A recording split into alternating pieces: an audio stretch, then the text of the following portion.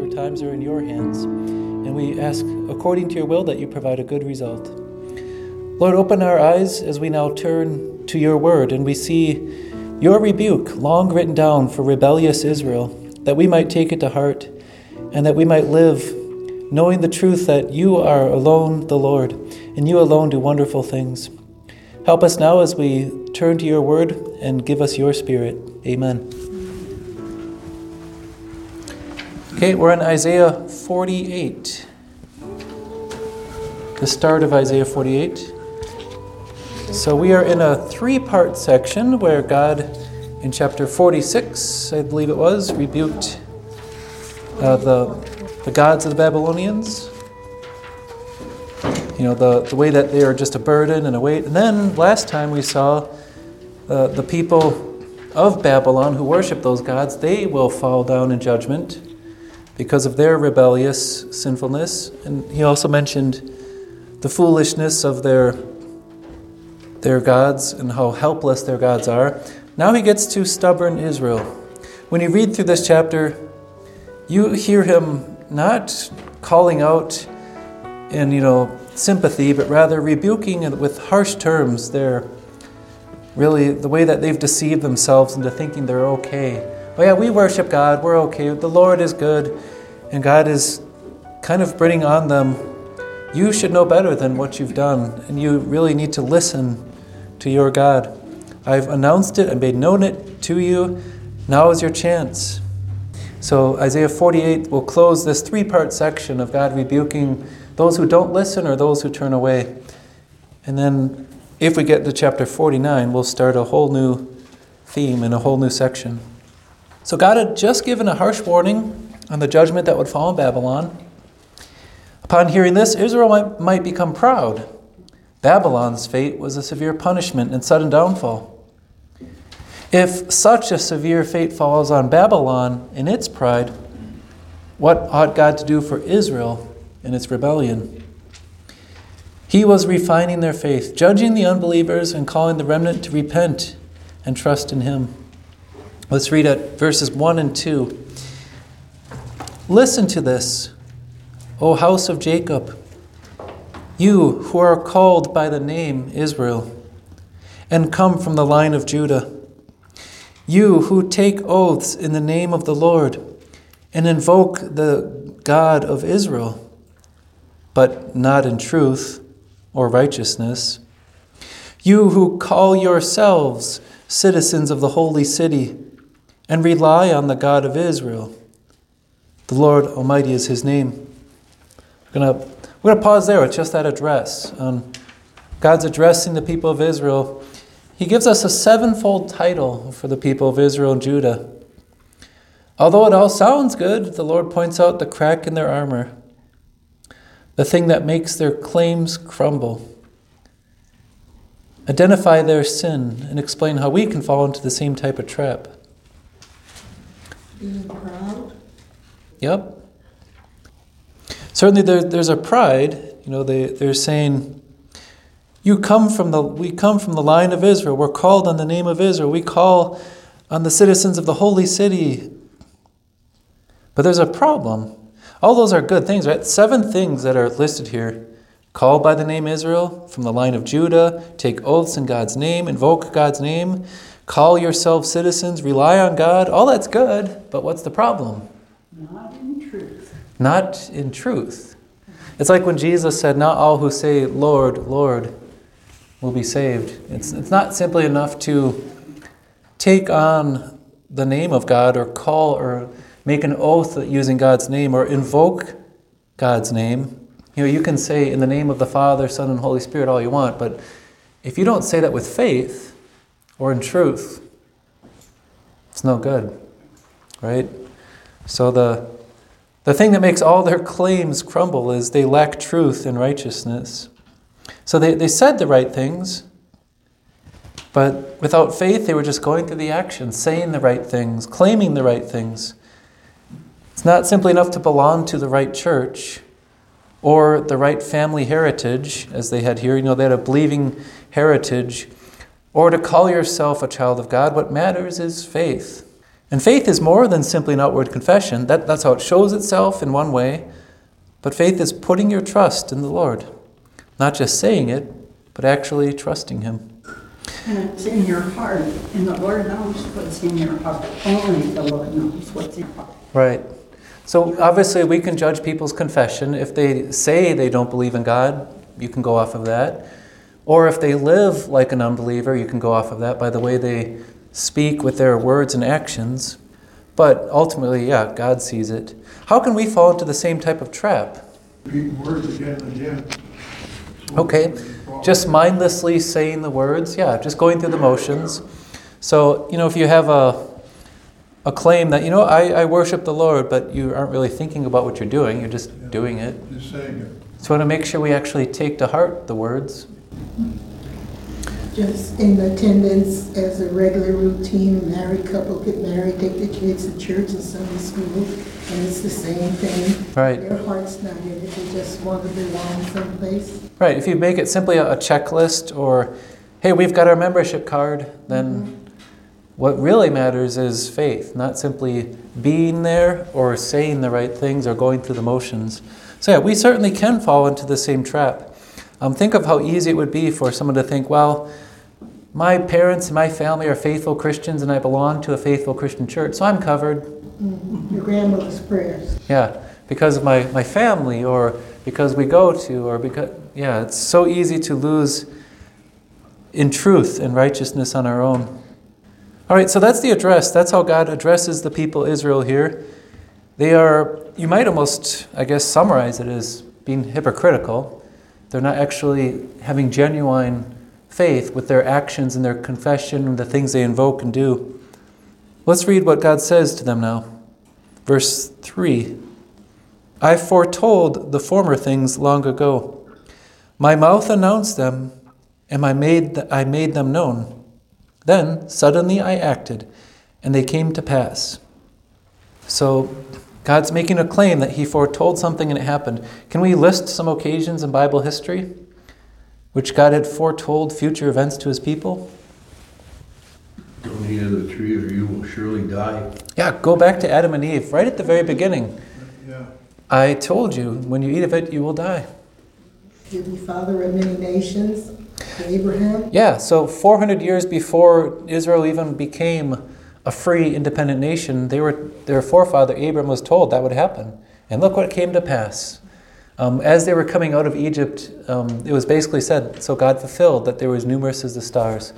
If you look at the census at that time, 400 years later, this is remarkable in ancient society because cities weren't that big back then and just living was a struggle. But they had grown from 70, shortly after Abraham's time, the third generation, all the way to about 2 million, because there's 700,000 men that were counted.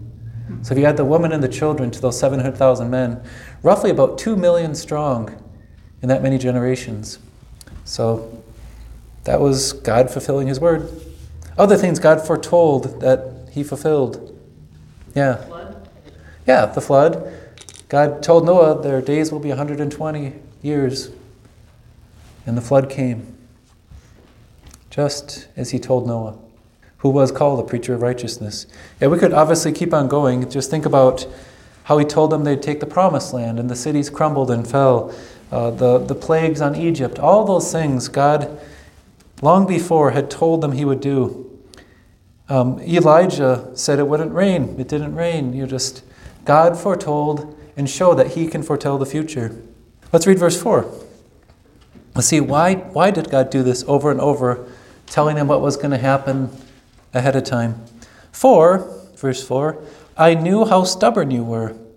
The sinews of your neck were iron. Your forehead was bronze. That's pretty solid. Okay, now can you give two concrete pictures for stubbornness that describe Israel? It's your neck sinews were iron and your forehead bronze. So you got a really heavy head. Picture it's slow for you to look around and to turn. You got a way that's set and you're going to be stuck in your way. The stubbornness. You're probably familiar with that stiff-necked imagery. Their rulers, the the preachers and the Pharisees and Sadducees set up certain laws that were given by Moses, but they were cruel and they did not have compassion for even their own people, less more than anybody from the outside. Sure. Later on, as you get this group that's called the Pharisees during Jesus' time, they start to demonstrate they will not listen to Jesus because they have their own rules and their own ways, and they're relying on those rules. Can you give any other examples from Bible history that show the stubbornness of Israel? They wouldn't listen to any of the prophets. Yeah, look at all the prophets, really. And the prophets generally don't get a good reception. Over and over, you see the prophets are quite often rejected, especially rejected by the kings and the rulers, sometimes even by the priest, just turning against the true faithful prophets. So that's definitely demonstrates their stubbornness. That one was down to the last prophet. All the others they had killed. Even when the prophets did miracles, still would not listen. Talk about prophets, after Jesus, all the miracles he did. Yeah. All the miracles that were done by Christ and fulfilled by him, still they would not believe. Yep. And then think even after the time of Christ with the apostles, what's Stephen saying as he's being stoned? This is from Acts 7. Stephen said to the religious leaders of Israel, "You stiff-necked people with uncircumcised hearts and ears, you always resist the Holy Spirit. You are doing just what your fathers did. Which the prophets did? Which of the prophets did your fathers not persecute? They killed those who prophesied the coming of the righteous one. And now you have become betrayers, his betrayers and murderers. You who received the law as transmitted by angels, but did not keep it." So that's his dying speech, really. He's outcrying, you're just like your spiritual forefathers, stubbornly refusing to listen to God. Let's put this together now, reading verse 4 through 6 as a chunk. Someone want to read that section? Verses 4 through 6. Because I know that you are stubborn and your neck is iron and your forehead is bronze, therefore I declared to you long ago. I announced it to you before it occurred, so you could not claim my idol caused them. My carved image and cast idol controlled them. You have heard it. Observe it all. Will you not acknowledge it? From now on, I will announce new things to you, hidden things that you have not known. Thanks. Okay, so I don't know if you guys are familiar with many of the progressive, historical, critical people that take the text and they're critical of the text of the scripture and say, well, that didn't really get written until after events happened.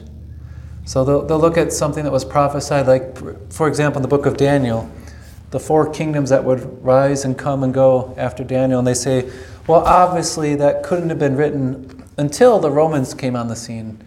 And they just kind of looked back in history and made it into a prophecy. So that's the approach that people often have towards Scripture. They deny the miracles. So God's purpose in foretelling past events, as he says here, was to bring people to acknowledge he is the true God and he alone.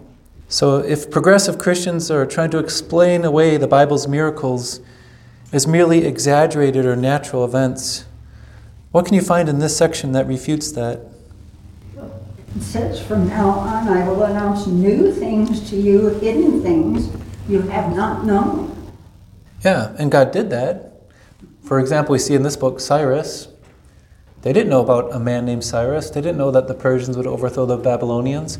That was written before it happened. What about when a progressive Christian says, well, those things that happened to Pharaoh, those 10 plagues, they're all just natural events. And they just all got exaggerated and became myth. How would you respond according to what God says here? What about the Red Seas with this? Okay, you can throw on top of all the plagues, the crossing of the Red Sea, these events that are claims that don't really fit any natural explanation. Sure, you could say, okay, the plague of locusts, the plague of frogs, perhaps could have occurred in a natural way, but to that extreme. And then, the crossing of the sea, certainly. Yeah. Well, just verse 6, you have heard my predictions and seen them fulfilled, but you refuse to admit it. Yeah. I think that's just the stubborn, sinful human nature. So it's not just what God does, he said it ahead of time, and they refuse to acknowledge his predictions. So what people are saying nowadays is nothing new. They've been refusing to see it, admit it, all the way back in Isaiah's time. Yep. People think they're so-called progressive because they can examine the events in Scripture and say, well, that didn't really happen, or it was written after the fact. And yet, that's always been happening. Think about when Jesus rose from the dead. Didn't he say that on the third day he would rise again? He said it ahead of time. And yet still, they were so stubborn, so stiff-necked, that even when there were reports of the empty tomb, they still tried to explain it away or refused to believe it. Many of them. Yeah, and there are other things too. You could look at Jesus foretelling the destruction of the temple in Jerusalem. The prophecies of Daniel stand out, the prophecies of Isaiah, things that would come ahead of time, which God kept foretelling would come. People refuse in their stubbornness, just like those before them. But God foretold long before they happened. And I don't want to get into the whole textual argument, but there's a lot of evidence that these records, these books, did exist and were written when they were written. Not simply, as some people claim, centuries after the events occurred. Okay, verse 7, he says, "They are created now and not long ago. You have not heard of them before today, so you cannot say, 'Yes, I knew of them.'" Remember, the they, our subject here is the predictions, right? So God's saying, my predictions, I just formed that right now. So you can't say, oh yeah, I heard that prediction before. Someone, for example, couldn't say in Daniel's time, oh yeah, I heard of those 4 kingdoms. I heard that predicted. Or I heard of the 10 hills of Rome and the boastful hill of Rome that would stand out and be the center of the Roman Empire. I heard that prediction before. No, not before Daniel foretold it. Or you can't say, focus on the Christ. I heard that there would be a suffering servant who would take on the sins of the people and who would still see the light of life and bless all nations. No one heard of that before Isaiah made clear that prophecy in chapter 53. Yeah, all these things are made clear by God long ahead of time. So I put down here, God's prophecies and promises are original. He does not mimic other existing prophecies. He is the first to reveal them. Can you choose one other religion you have familiarity with and estimate how much of that religion has original prophecy that's proved true? So let's name another world religion besides Christianity. One that you're maybe somewhat familiar with. I want you to something that did not come true? Choose any other religion you're familiar with and estimate how much of that religion has original prophecy that proved true. The Muslims copied off the Christian prophecies. Sure. And integrated it into what they wanted. Right, we know for... They say Muhammad is the prophet who got instruction from God, when actually he's just repeating what the Christians were saying, and then they modified it to please themselves. Yep, they definitely adopted and modified the Christian and Jewish faith. And actually, even the idea of the prophet and the prophecy and all that. So yeah, if you take Muslims, is there an original prophecy that has proved true? We know for a fact their writings came about in the 6th century, 7th century, that they started formulating their writings. So long after the Bible had been finished for many centuries before it even came about. Yep. And the Mormons, they took Christian beliefs and rewrote it, and that's in the early right. So 18th century. The Mormons speak of, the Book of Mormon, fairly tame, the history of the Israelites coming to America and that sort of stuff. But that was written long after it took place.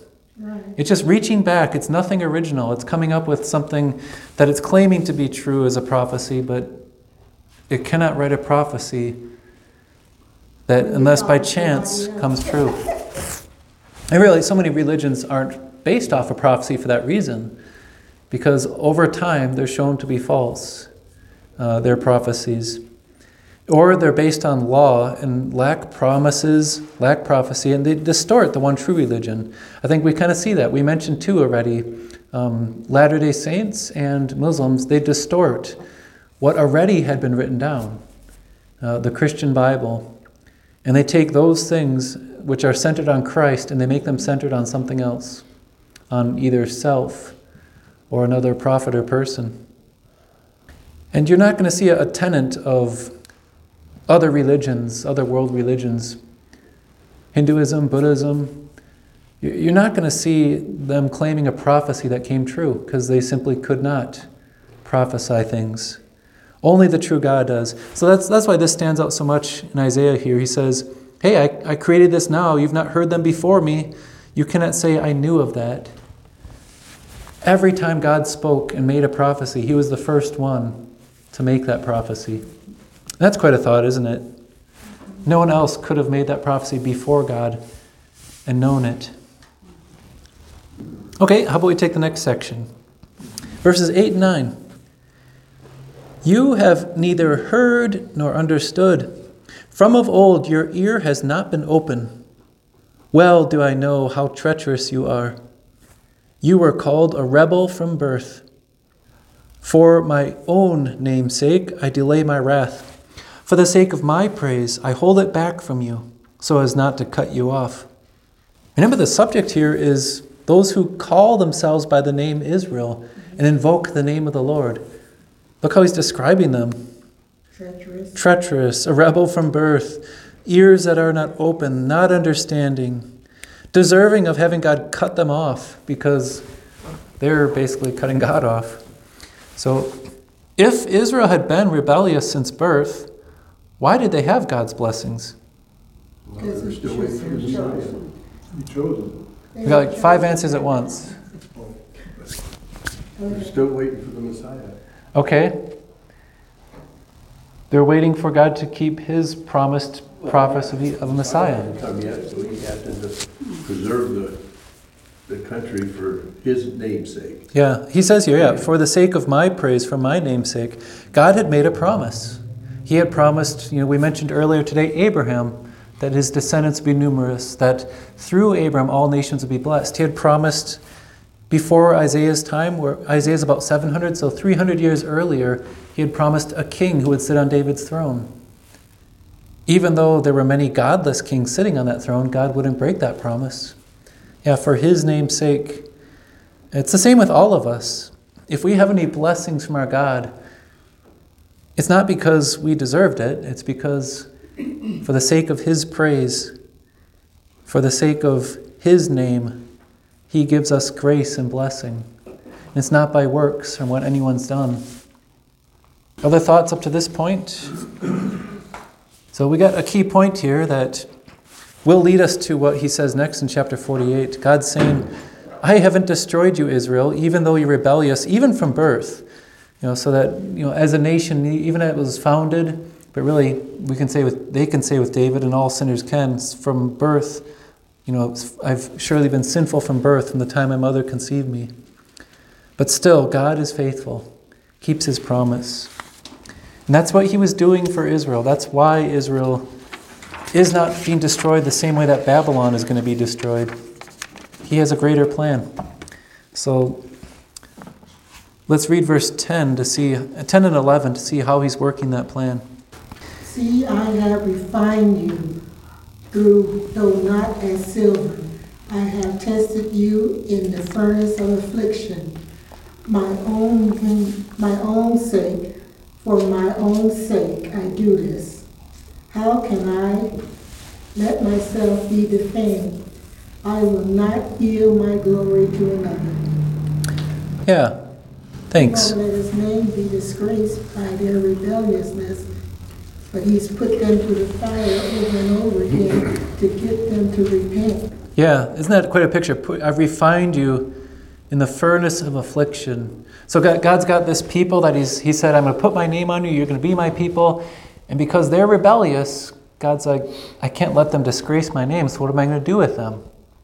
Give them more affliction. I'm going to have to train them, teach them, give them affliction, help them to learn what is good and right and to repent and turn from evil. So, Keep yeah. all his commands.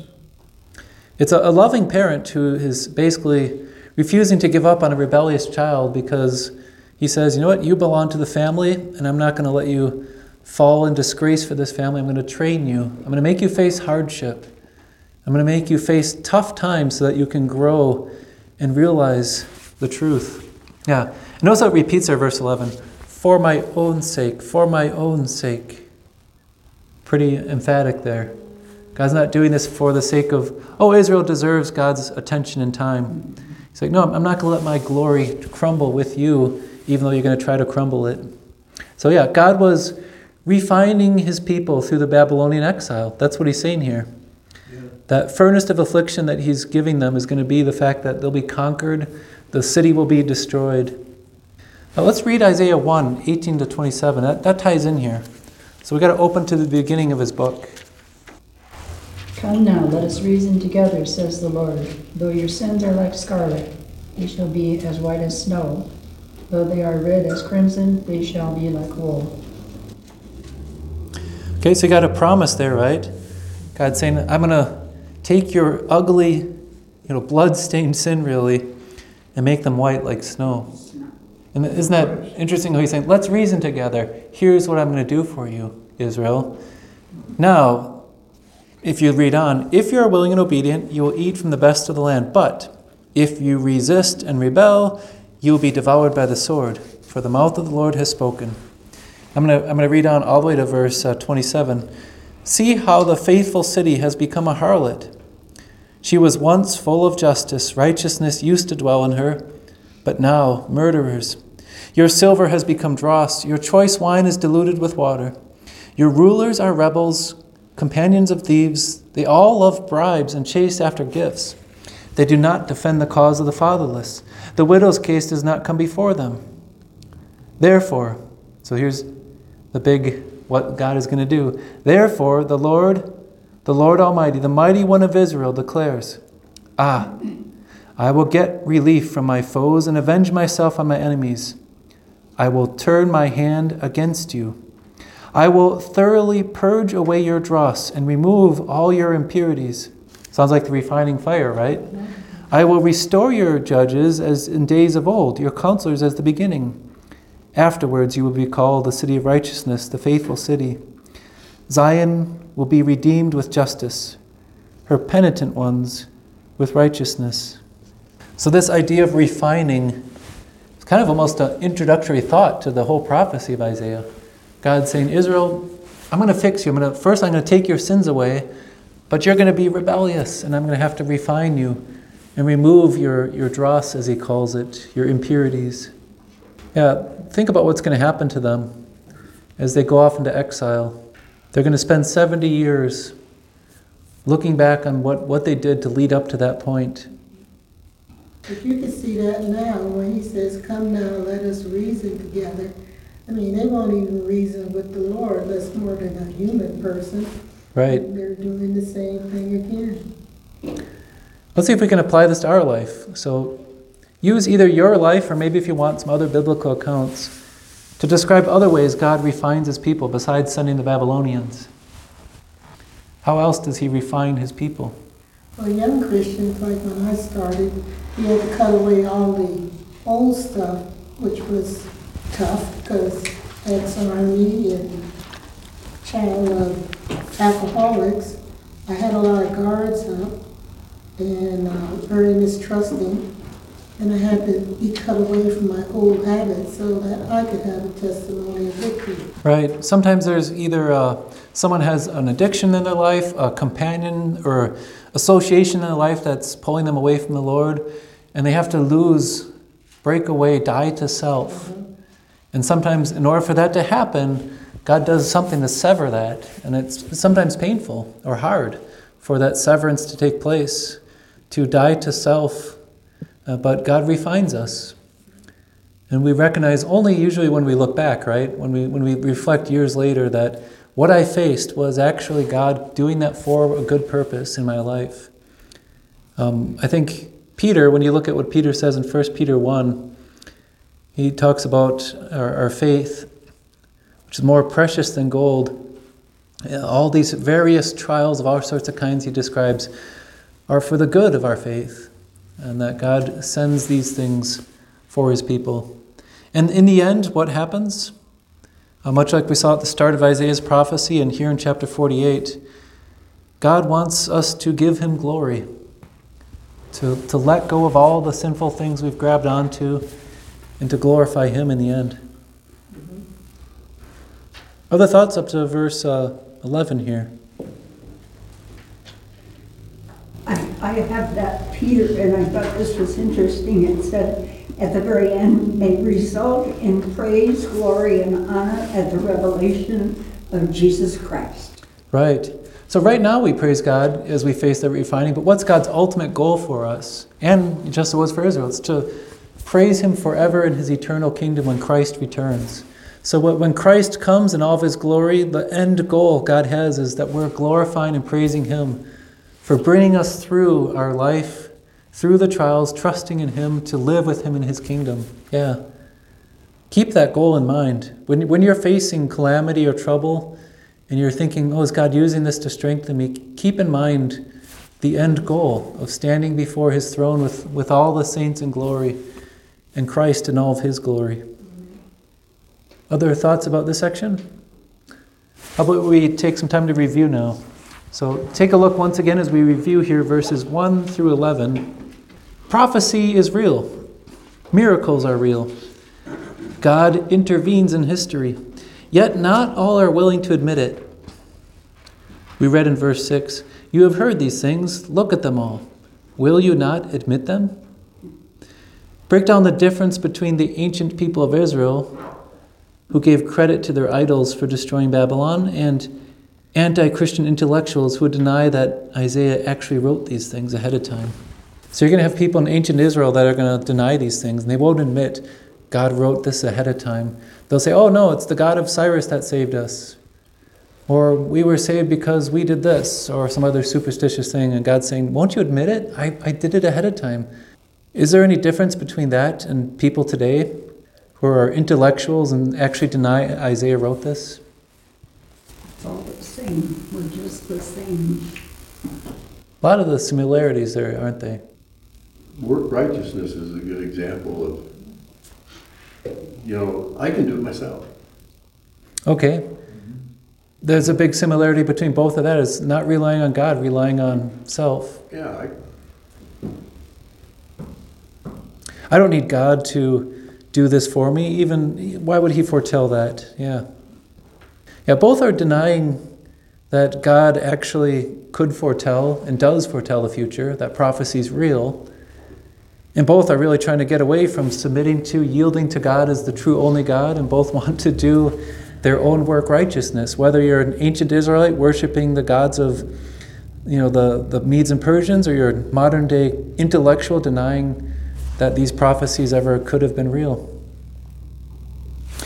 How about this? Break down the difference between the ancient people of Israel, who gave credit to their idols for destroying Babylon, and the Christians. And so not just the intellectuals against the Christians, but the progressive so-called Christians who give credit to scientific explanations for miracles. How many times has science been corrected throughout the ages? Okay. Yeah. So the things unknown to us that science reveals sometimes has to correct itself. That's a very good point. A book that we were made to read in college was Scientific Revolutions, this eye-opening picture of how many times science declared this is truth, and then said later on, but now this is truth, but now this is truth, but now this is truth. the earth is flat. Right. I don't know how many people believe that, as many people claim in the 500 years ago, but Explorers like Columbus, Magellan, all those, before them, I should say, the people thought that they were going to go off the end of the earth if they just kept going out in the ocean, The Vikings thought that until they reached Greenland. there's so many ideas that science gets wrong. So, yeah, progressive Christians who are turning to science, they're mistaken because science is not absolute truth. It's interpreting the evidence. Science always has to interpret the evidence, come to a theory or conclusion. But Yeah, when you compare them to the ancient Israelites worshiping their Babylonian gods, just they're putting their trust in something beside God, right?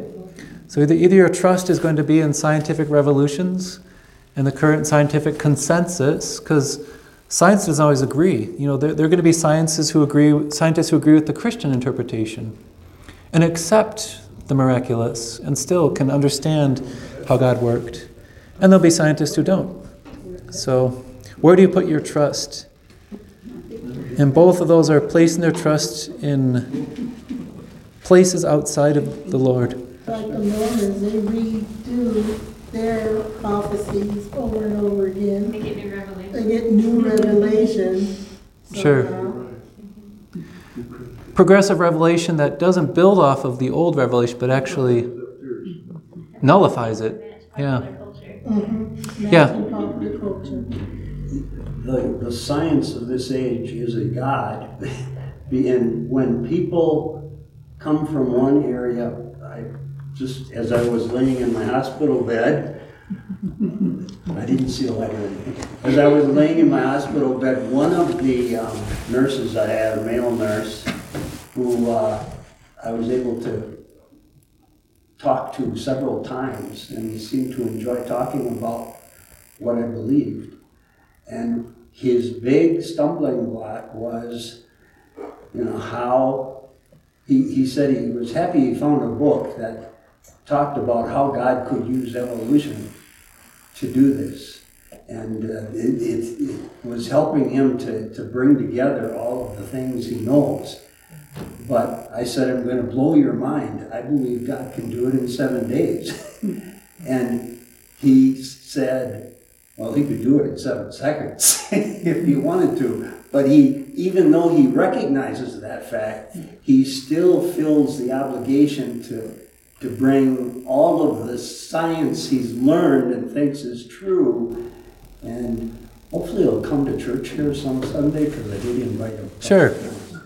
Yeah, so he was one of those Christians, and this is part of progressive Christianity too, that thinks you can take the best of both worlds and let science, as it stands, even though it's written against Scripture, to serve Scripture. And really, science should be there to serve Scripture, not reinterpret Scripture.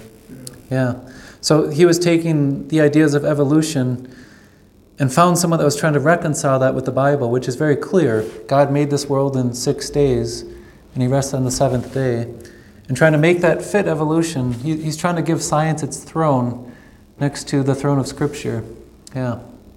When really science, it should serve Scripture. It doesn't deserve a throne next to Scripture. They don't want to live by faith. They want something that was written by somebody else to prove what they think is right. Right, and that's a good point too. You're missing out on faith, because he wants his faith to stand on science, not to stand on the Word of God alone. So you start to lose, what he says here. Will you not look at this? God wrote this down. Will you not admit it? You can only admit that by faith, that God foretold and it was true. And the only other option is unbelief, to say, no, God didn't foretell that, or Scripture just got lucky and it wasn't really accurate. Those are the only two camps you can really be in on this issue, is God foretold it ahead of time and he's true, or God didn't. And one of them takes faith. The other one is against faith. Verse 11, we read, for my own sake I do this. How can I let myself be defamed? Can we give at least 3 examples of ways that the Lord's name is defamed by those who bear his name? We do not show compassion. Yeah, we looked in chapter 1 of Isaiah today, and you saw the judges weren't practicing justice, and they were accepting bribes and overlooking the downtrodden. That defames the name of the God of compassion, when his people who carry his name don't have compassion. LDS.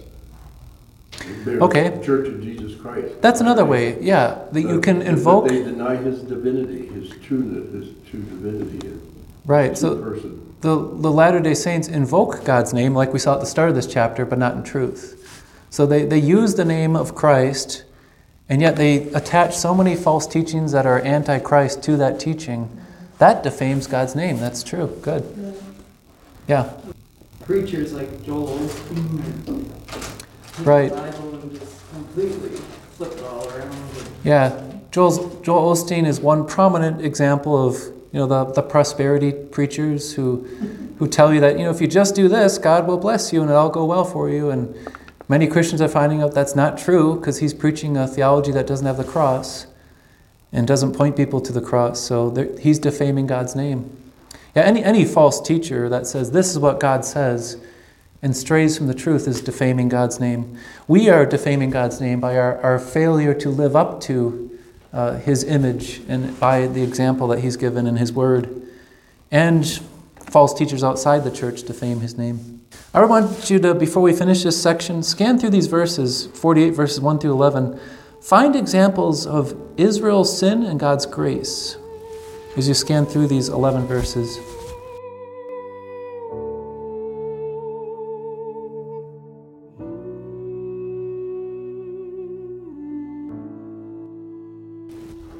Let's break it down. So what do we find let's start with Israel's sin. Rebellious. No truth. Rebellious, even rebels from birth, right? But he's going to, for his sake, God's sake, he's going to delay his wrath. He's going to refine them. Okay, so we're getting to some grace. Yeah, the grace is even though they're rebellious, he's going to refine that out of them. He's going to take Israel as a whole and give it what it needs, refinement, to lead them to repentance, to turn them from rebellion. And I heard you Pat, you were getting to the start there, right? The not in truth. So one of their sins was, you could say, hypocrisy or going through the motions instead of in truth and in faith. Yeah, how do you see God's grace? He's calling them out for it, right? But he's still there for them. Yeah, he's saying, I'm going to tell you new things. Even though you invoked my name in falsehood, I'm still going to continue to give you prophecy so that, and that's the thing that he says, so that you cannot say, yes, I knew of them, but rather, so you know. Yeah. He says, I knew how stubborn you were, but I told you these things so that you could not say my idols did them. Would you not admit them, that I told you these things? Just the way he deals with them by giving them prophecy, even though many of them won't acknowledge him for that. That's the God of grace. He's so compassionate and loving to us, even when we do the dumbest things. Because you see our light today in these things, the dumb things the Israelites did. We do those dumb things also. Yeah, we need to see ourselves here, don't we? When God tells Israel, you were called a rebel from birth, we were born sinful. When God tells them that they didn't hear or understand, their ears were not open, think of the times that we didn't listen to God's word as we ought to. So we need to recognize the God of compassion for his name's sake. He's given this to us today to read, to take to heart. This has been preserved throughout history so we can still study it, meditate on it, ponder. God foretold these things so that we would admit and acknowledge he alone is God. That's all working of grace for sinners just to give us his word and to reveal prophecy for our sake, to have it. Good. Any other examples? Yeah. He says he won't let his name himself be defamed or give his glory to another. And he can't, or we're all doomed. And pretty much the way he treated Israel was to make sure everything fell into place. Yeah, verses 9 and 10 I think really narrow on that, right?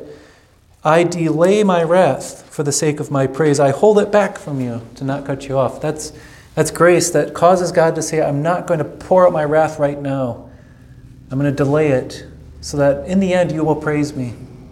So if you see someone who's straying from the truth or someone who's got a stiff neck and they're turning from God, God's delaying his wrath so that in the end they can praise him. That's grace. That God would want that person to be the one who would praise him. Yeah. Good. So I thought that'd be a good way to finish reviewing this chapter, to make sure we see it's all about Israel's sin and God's grace, and really apply that to ourselves, our sin and the God of all grace. Okay, we're going to have God give one more plead as this closes out. This, as I mentioned, closes out a section. So we're going to have a lot of different topics, but the overarching topic, I don't know if your handout has a title there, but I finally came up with one. The Lord pleads for Israel to pay close attention. That's what I put for verses 12 to 22, which we'll look at next. So we'll pick it up on the top of page 37 when we meet again at verse 12. And I'm thinking probably next time we'll get to start a really neat new section. That's the second great servant song about the Messiah. Why don't we close with a prayer regarding what we looked at in the Word today. Lord, we see the rebellious nature of the people Israel. As they invoked your name, they did all the motions and called on your name, and yet not always in truth and in faith. Lord, forgive us for the times that we simply went through the motions or did not respond with faith. We praise and thank you that you have foretold so many prophecies, so many truths ahead of time, that we might acknowledge and we might believe, that we might see with the Apostle John, these things were written that we may believe that Jesus is the Christ, the Son of God, and that by believing we might have life in his name. Help us to believe and to see that in your word. Amen.